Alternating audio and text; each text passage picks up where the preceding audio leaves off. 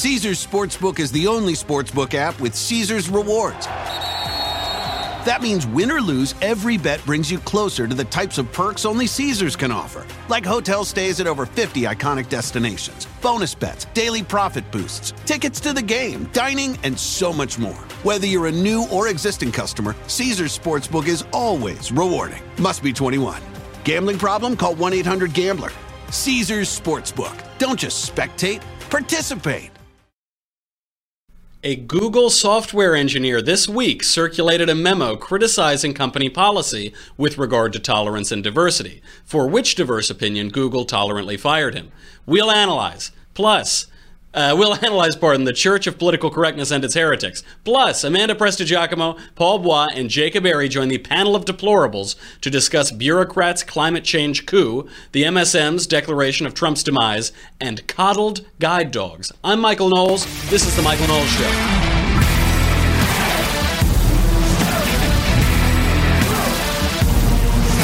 All right, so you may be noticing, if you're watching this on video, I have glasses now. I made it 27 years without glasses. Unfortunately, the old eyes, I know, I'm not happy about it. But, actually, I think this could be a good thing for two reasons. One, we're going to be talking about those nerds at Google today. So if I'm going to be a four eyes, this is as good a time as any. Also, this will help me complete my full transformation into Rachel Maddow. So I've got the show now. I've got the hair and the physical stature. Now I also have the glasses. I'm very happy to say that. Okay, we have got to get to this. The other thing about these glasses, I only need them for distance, so I have to keep taking them on and off. To quote a great man, sad. We need to talk about this engineer. His name is James Damore, or Damore. I'll pronounce it the Italian way, because I want to believe that it was an Italian-American who published this beautiful memo that is upsetting everybody at Google. The memo is titled Google's Ideological Echo Chamber, and it went viral. It was criticizing the culture that they have instilled at Google of political correctness and diversity and tolerance and this, that, and the other thing. He's, of course, been fired for bringing up a diverse idea, so he's lost his job after this memo went viral, both in the company and on the internet outside of the company. Now, before we unfairly lambast Google, I think it would only be fair to go to Google CEO Sundar Pichai for comment. Do we have him? Welcome to Tolerance Camp.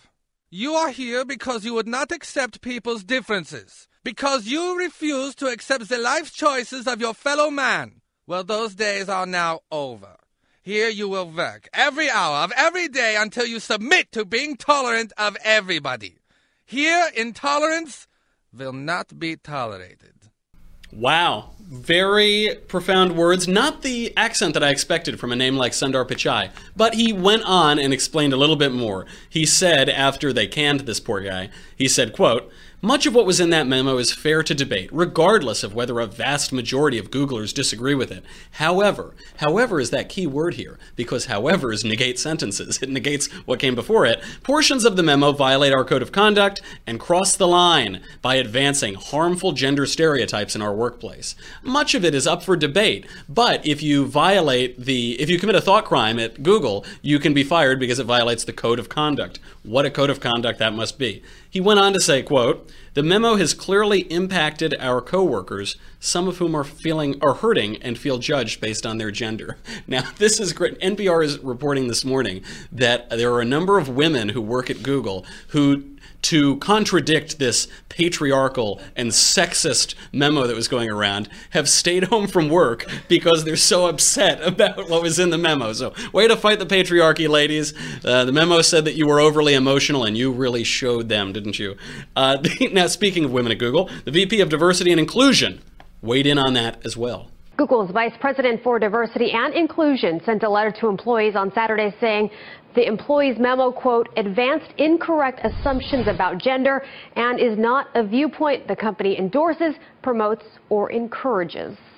There's one word missing. It endorsed politically incorrect assumptions about all of those things. Also, what a job title. The Vice President of Diversity and Inclusion. I don't know what graduate degrees or credentials you need for that. Probably just a bachelor's from a liberal arts university, Swarthmore maybe, Wesleyan, I'm not sure. But good for her that she got that gig. I can't imagine what they're doing. That is what this is about. This is about PC. It's about political correctness, and that issue pervades the entire memo. So what is in this memo? I think it's being reported in certain areas of the internet that the guy who wrote this, James Damore, is a conservative. He is not a conservative. I read the memo this morning.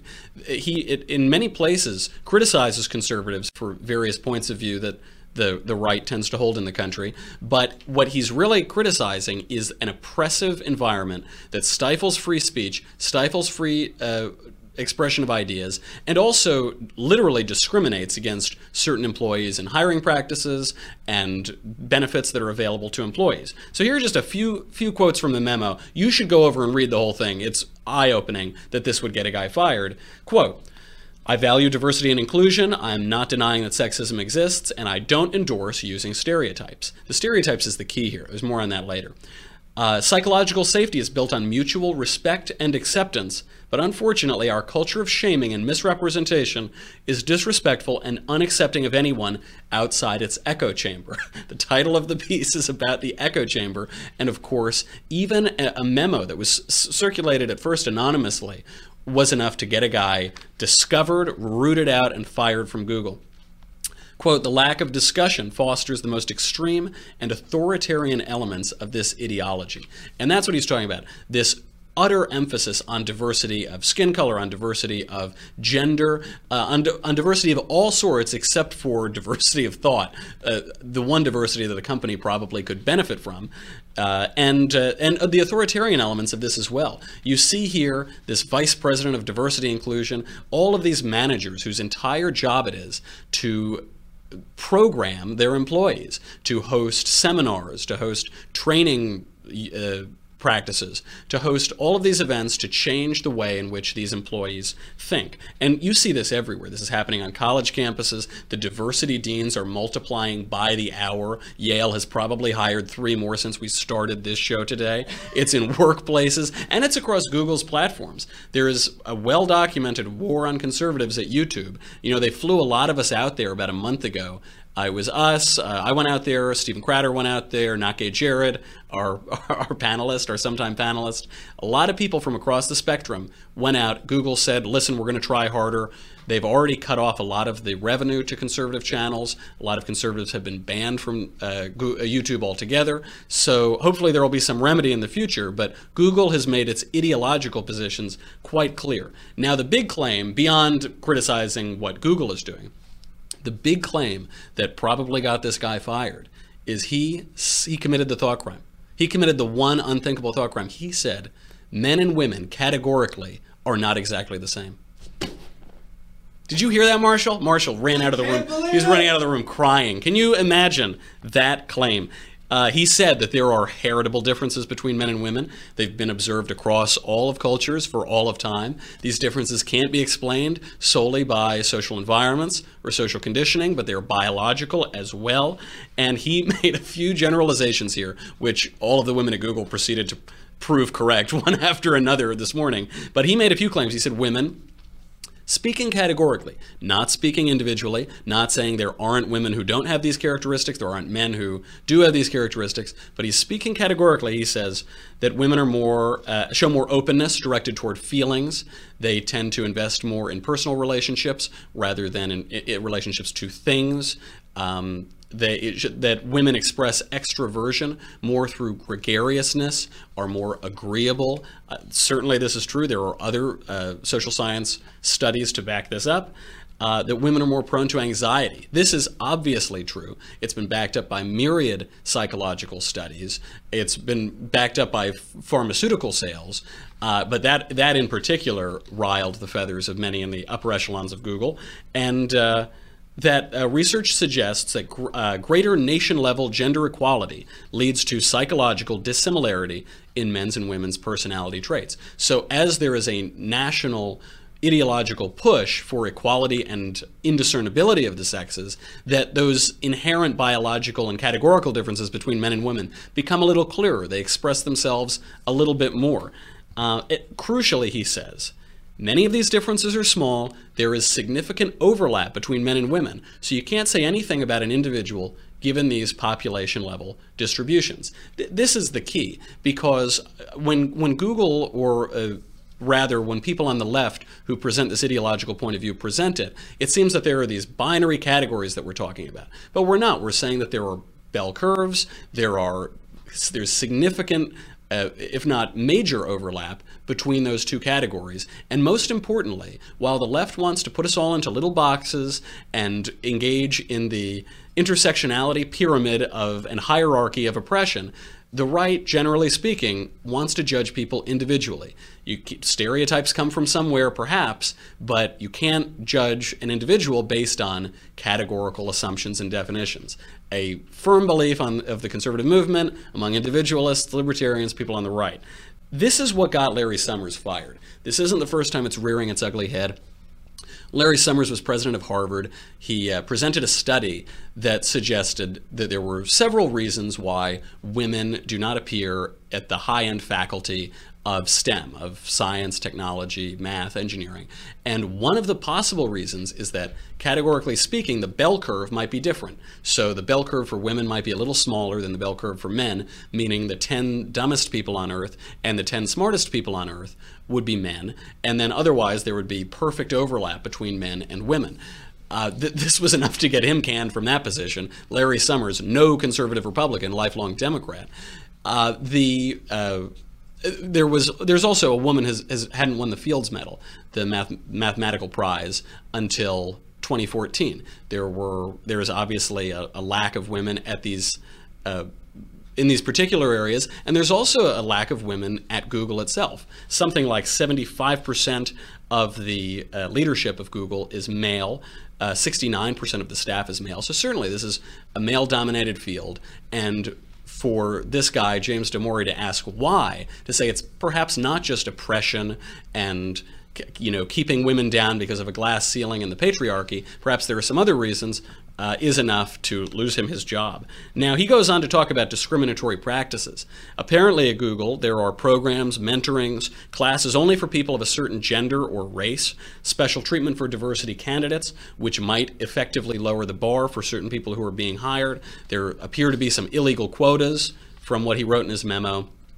And this shows, I think, a discrepancy between the left's understanding of conservatives and conservatives' understanding of the left. The guy who put it better, I think, is Jonathan Haidt, who's a social scientist. He put it in a TED Talk, probably the only TED Talk I've ever sat through. The difference between how we view each other on both sides of the aisle. Do we have it? So if you think that half of America votes Republican because they are blinded in this way, then my message to you is that you're trapped in a moral matrix, in a particular moral matrix. And by the matrix, I mean literally the matrix, like the movie The Matrix. But I'm here today to give you a choice. You can either take the blue pill and stick to your comforting delusions, or you can take the red pill, learn some moral psychology, and step outside the moral matrix. We could say that liberals have a kind of a two-channel or two-foundation morality. Conservatives have more of a five-foundation or five-channel morality. We find this in every country we look at. Here's the data for 1,100 Canadians. I'll just flip through a few other slides. The UK, Australia, New Zealand, Western Europe, Eastern Europe, Latin America, the Middle East, the East Asia, and South Asia.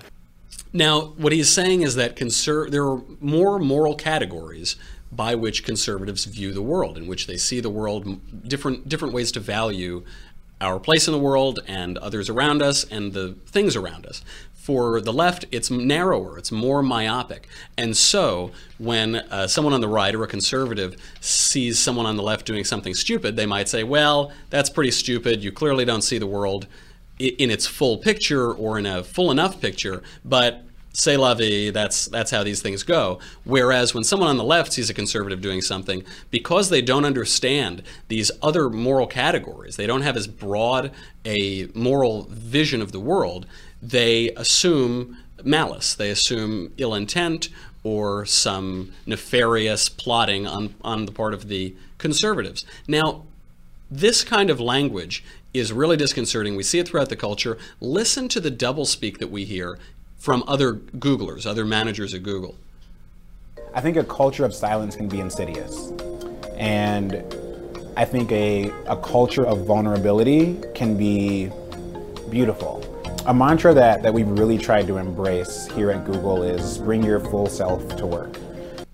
Yeah, a culture of silence can be insidious. And let's talk about the culture of vulnerability, the people who are most likely to lose their jobs if they open their mouths. He is stating precisely the opposite of what he means to state, which is that if you hold certain views, you will be rooted out in the name of tolerance and diversity and fairness, despite the very act of doing that undermining all of those things entirely. Let's go on. We have various groups that are called ERGs, Employee Resource Groups, that focus on a variety of things, from serving the Black Googler community to the Hispanic Googler community to, we have another group called Gagglers. And we're not often aware of how our biases are actually already living inside of us. Inclusion continues to be something that we really need to innovate around and work on. I'm going to start calling Marshall a Gaggler. That's at a totally separate point. That's a great little word. Of course, ever since Google realized they had this problem where men are dominating the company, they addressed it by creating safe spaces. That's language that they'll use to describe it. And those spaces are called employee resource groups. It's part of the program diversity core, and you can go and you can share your feelings. Certain employees are allowed to spend 1/5 of their time coming up with initiatives to attract women and racial minorities to the company. 1/5 of their time. It's a lot of money, it's a lot of resources. But of course, that won't attract diversity of thought. So Demore has decided to file a complaint with the NLRB, National Labor Relations Board. We'll see what comes of that, but I imagine we can't take down the behemoth, either the tech company Google or the culture that they are taking part of. With that, we have to bring in our panel. Finally, we have to bring in our panel. This is an all Daily Wire panel today. We have the beautiful and brainy Amanda Prestigiacomo. We have the less beautiful and less brainy Jacob Airy, and Paul Bois, His Eminence himself. Guys, thanks for coming here. Paul, you are a member of the Congregation for the Doctrine of the Faith. How did the Church of PC, the cult of diversity and tolerance, arise? Well, for that, we'd have to go all the way back to the time of Karl Marx, who was, of course, the first social engineer to identify people according to their economic grievances. And this, of course, translated into the social spheres in the early 20th century with philosophers like Michel Foucault and Charles Fourier. But that's a more esoteric diagnosis, and I don't think the people at Google are necessarily marching under that banner. Where I think that virtue signaling gained such a mass appeal stems from the fact that America in the 60s and 70s lost its Christian identity. And it How did I know you were going to say that? I knew you were going to say that. Yes, you called me Vox Day for a reason. So they lost its Christian identity and lost its ability to forgive itself of past sins.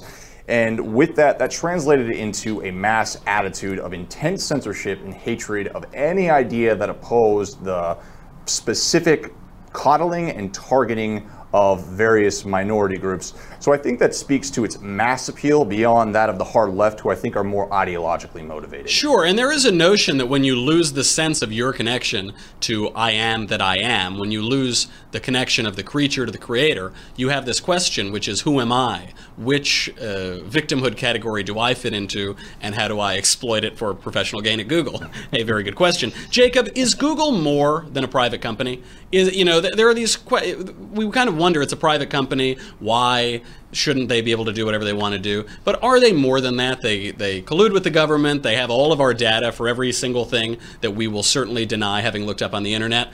Are they more? Are they super business? Are they in part government as well? I don't think they're in part government, but I do see the argument that says, hey, they're doing all these collusions. Like Google literally has a system set up where they read everything you search in the Google search bar, and if something suspicious comes up, they report you to the government. And I think that while I'm hesitant to start an investigation into Google, they are a private company, and that, quite frankly, they have the right to work with the government. I think that us as consumers need to put pressure on them to say, hey, we don't like this. We want to see more conservative voices at Google and on YouTube. Is there a fear, though? I mean, I agree with that, absolutely. Is there a fear, Amanda, that this will trickle down to other companies? Google is obviously, they're lunatics. They're out there in Silicon Valley. They partake of the Kool-Aid out there with all of the other tech liberals. Is there a fear that this will permeate other companies in the United States? I mean, I think it already has. I mean, we see it with Facebook, we see it on YouTube. I mean, this is all over the place where conservatives are being rooted out. You know, you have some wrongthink and you're booted, you're canned. This guy was just talking about diversity policies, and it wasn't, apparently that didn't fall under their diversity guidelines, and he was outed.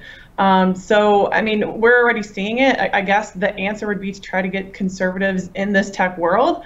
I don't know exactly how we do that. If Google is to coordinate more with the government, maybe you can have some sort of case where, there could be some overreach. But again, I'm not one to push any sort of government action to, restrain something. Me neither. I think you could have ended that sentence after government action. I am not one. No, just stay out of here. Yeah. And stay out of the rest of this conversation. You people who are too cheap to go to dailywire.com. Speaking of Facebook and YouTube, we have to say goodbye to you both. We probably will have to say goodbye to you both because we'll be kicked off there shortly. Go over to dailywire.com right now. You get to hear the rest of the panel of deplorables. You'll get the Leftist Tears mug. Keeps your leftist tears hot or cold, always salty and delicious. And you can hear Amanda and Paul and Jacob keep pontificating on the news of the day, but only if you go to dailywire.com right now. $10 a month. You get Ben Shapiro Show, Andrew Klavan Show, and my show. So do it right now. We'll be right back.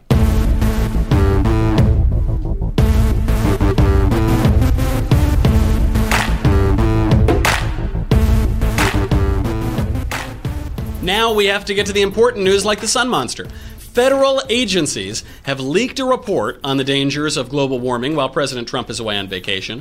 It warns that temperatures could increase 2 degrees Celsius over the next 100 years if we don't do anything. And if we stop emitting these greenhouse gases, then they'll still increase 0.5 degree Celsius over 100 years. Now, luckily, we have a feed to the federal climate officials. Environmentalist bureaucrats, what is your reaction?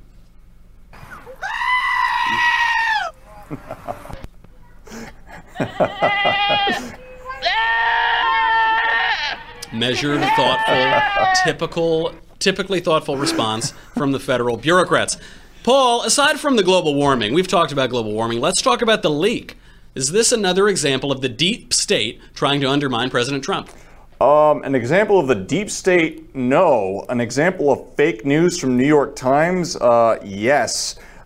Because according to an article on Fox News right now, there actually was no leak. Several scientists who authored the report are now publicly claiming on Twitter that the New York Times published fake news and that the report was available on the Internet Archives going all the way back to January. So no deep state here, but Trump's other enemy, fake news, absolutely. Fake news, New York Times, that is a much more dangerous enemy than those bureaucrats.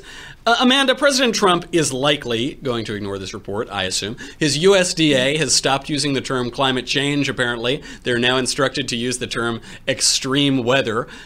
Can we say safely that we're living in the best timeline? Is this just the best thing ever? It really, I'm just waiting for President Trump to retweet his old tweet about China creating climate change to basically hurt U.S. manufacturing. Yeah. Like once that happens, then it's the best time ever. But good on Trump. This is one of the reasons why people, conservatives and people on the right, voted for Trump, because he's not going to put up with the propaganda, with the PC language. It was global cooling, global warming, then climate change. Climate change is a PC propaganda term in and of itself. Good for him to rid it. We're playing by his rules, and this is in part why he won.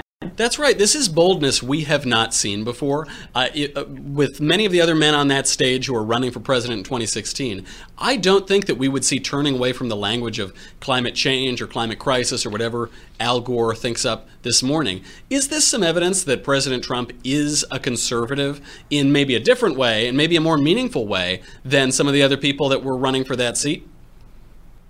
Well, I actually kind of think it shows the opposite. He thinks like a leftist. He goes after them. He uses their tactics. President Obama stripped words away that he didn't want, like with his intelligence reports or whatever. President Trump has that same focus that he's going to play just as dirty as they are, and so it's kind of shows the opposite in my opinion. Takes a thief to catch a thief. Very, very true. Jacob, regardless of the fake news from the New York Times, but I repeat myself, are leaks in general, are they good for the Republic? We've seen so many leaks coming out of the Trump administration. Are they good for the Republic, or do they do more harm than good? Are they damaging to the presidency and to the country? I honestly think they do more harm than good. You see, everyone talks about, what about Watergate? Watergate was done through leaks. And, well, there's one problem. Watergate actually showed that there was illegal activity going on.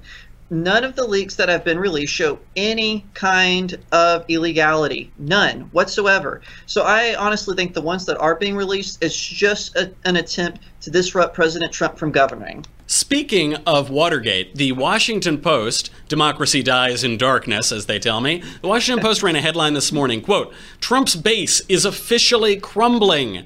This is based on new polling data that shows his approval ratings are falling. Jacob, when did the Washington Post lose all of its credibility? Was it immediately after Watergate? Did they have some leeway in between there? How has it fallen so far? When did it happen? I honestly think it happened in the 90s. We definitely saw the mainstream media come together for the first time openly. Before it was kind of done in subtle ways, but definitely in the 90s with President Bill Clinton, it was done more in the open. Oh, we're going to cover up all the massive spending. And then all of a sudden in 2003, they're fiscal conservatives under George W. Bush for all the spending bills he wrote. So, I think that honestly, it came more out in the open in the early 90s, I would say. Certainly with that motto, that pathetic motto they started this year, democracy dies in darkness. You get headlines like that. I'm surprised they didn't use 3 or 4 exclamation marks at the end. Ridiculous. Amanda, the approval numbers are down. According to the polling, Trump's numbers are down, especially among his base. But these are the same people who told us that Hillary had a 99.999% chance of being elected president. Should we believe them, or are the numbers worth believing, or is it just more fake news? So, I mean, you got to be careful. Again, just coming from this election, I'm not one to just, take these polls and believe them wholesale. Again, this was the same media, the same analysts who were telling us that we were going to see a referendum on Trump with the special elections. That didn't turn out. But if we look at Rasmussen, for instance, which tends to be the most accurate of these polls, Trump's at 41%. And the most right wing too. That was a diplomatic way of putting it. Love Rasmussen polling. It's great polling. It's almost synonymous, correct, right wing. That's right. So basically, that showed him at like 41%. So it looks like his numbers kind of dropped off a little bit, and that could be, if these are legit at all, that could have been, we saw Trump attack Sessions. I don't think his base particularly like that. Just recently, the mooch wasn't the best time for President Trump. I will not hear that. I don't believe them. We disagree. I disavow, Amanda. I disavow. I love you, mooch. But if this polling is right at all, we should see an uptick pretty soon. I mean, President Trump has a lot of good wins in the foreign policy front, so we'll probably see his numbers go up. And again, with General Kelly too, we've seen a lot has calmed down. So I would expect these numbers, if they're accurate at all, to get a boost anyhow. If they're accurate at all is a big qualifier. Paul, if the numbers are legit, what can President Trump do to hold the Congress in the midterms, to be reelected? What can he do to bounce back? Well, I absolutely think he can bounce back, Michael. I think Trump's rhetoric, Trump's agenda, Trump's spirit, I still think readily appeals to his base. I think most of them are just experiencing fatigue over the past couple of months. His attacking of Jeff Sessions, the Scaramucci ordeal. I think if he just gets over those and he gets a well-oiled machine going and he brings them the MAGA that he promised them, he'll bounce back, and I think he'll win in a landslide. He just really needs to get that going, and it's really a question of, can he oil his machine? Bring me the MAGA, bring me the covfefe. That's all I want. That's all I'm asking for. We have to get off of these. Yeah, go ahead, Amanda. I was just going to say, if he can get the RAISE Act to pass, because Republicans are terrible and some of them are already against it. If he can get that to pass, I think his base will be really excited about that. He'll have to herd all those cats in the Republican conference in Congress, which is not the easiest thing to do. But if he can, you're right, maybe he can bounce back. He can get a legislative win under his belt. But all of that, none of that matters. None of that matters coming out of Congress or the economy or the White House, because a new study published in the Proceedings of the National Academy of Sciences suggests that coddled puppies make poor guide dogs. This is important. They make poor guide dogs. Amanda, does this explain our terrible generation? It does. It's almost like Parenting Matters. It's so funny to see all these leftist headlines, like so shocked that this would like have an effect. Yeah, I mean, you coddle children or puppies. They're not going to be the most capable or self-sufficient or, you know, the best guide dogs or the best people to hold a job and not be in their mom's basement playing video games. I mean, that's all kind of connected here. So, you know, hopefully this will click on the left. Those puppies, they get BAs in gender studies, they get MFAs in art. Yeah, a lot of terrible effects from those parents coddling those poor puppies. Paul, it has become cliche to call millennials snowflakes. They have been helicopter parented, there are participation trophies, there's grade inflation, sure, but they're also stuck with a ton of student debt, unprecedented student debt. They are stuck with a lot of federal debt, the national debt, because of unfunded liabilities that their parents have left them and not paid for. Are we being too harsh on the millennials? Is it fair to call them coddled? Well, you brought me on here, so I'm going to say this. I think it's fair to call millennials spiritually malnourished.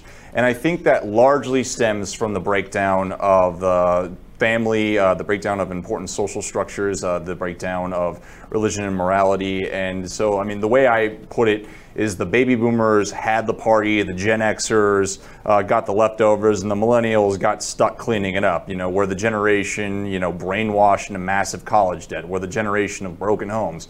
We're the generation of technological gluttony. So I think they deserve a little bit more of our pity than our scorn. Sure, absolutely. Is there a way out, though? Is there a way to satiate their spiritual malnourishment, or is there any hope of a great awakening on the horizon, or are we all just headed for nihilist despair? Nothing short of a spiritual revolution is going to do it. But I mean, if there's one thing that does, we should all definitely take hope in, is the fact that where millennials are conservative and where they are religious, they are very conservative and they are very religious. There is a very much a hunger among millennial conservatives to seek the orthodox, to seek sort of what was deprived of them by the baby boomer generation. I think that's something that may translate into a powerful social revolution. There's also clearly an exuberance among young people. I'm speaking politically here.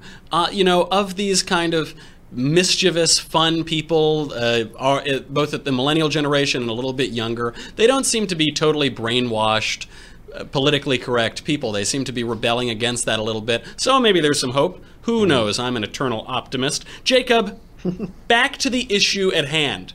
If we are spending money studying puppy parenting, shouldn't we have already cured cancer or something? Are we, you know, we've heard all of these stories about federal science funding going to run shrimp on treadmills and study lesbian obesity. Are our resources being a little misguided here? Oh, yes, 101%. How they allocate these studies, I have no idea. I remember Glenn Beck did this performance where he was saying unelectable, and he said that anyone who suggested that we would study what happens when fire hits ice, they should just be taken out and executed. Now, I'm not advocating violence against these people, but, you know, sometimes I definitely get the sentiment. You know, it's like, you know, butts negate sentences, ISIS Jacob. Terrorism. We've got terrorism, we've got actual problems that funding for these studies can go to, and instead we're worrying about lesbian dance therapy. I know that's a favorite attack of Ben Shapiro's. He loves to attack lesbian dance theory, and I'm all for it. We should cut it. We should cut the fat and focus on what's important. I keep inviting him to my lesbian dance therapy class. I think it would be really good for him. It would help him relax. He's a busy guy. He still hasn't taken me up on it. Okay, well, on that call to violence, I have to say goodbye to all of you, because now it is time for the final thought.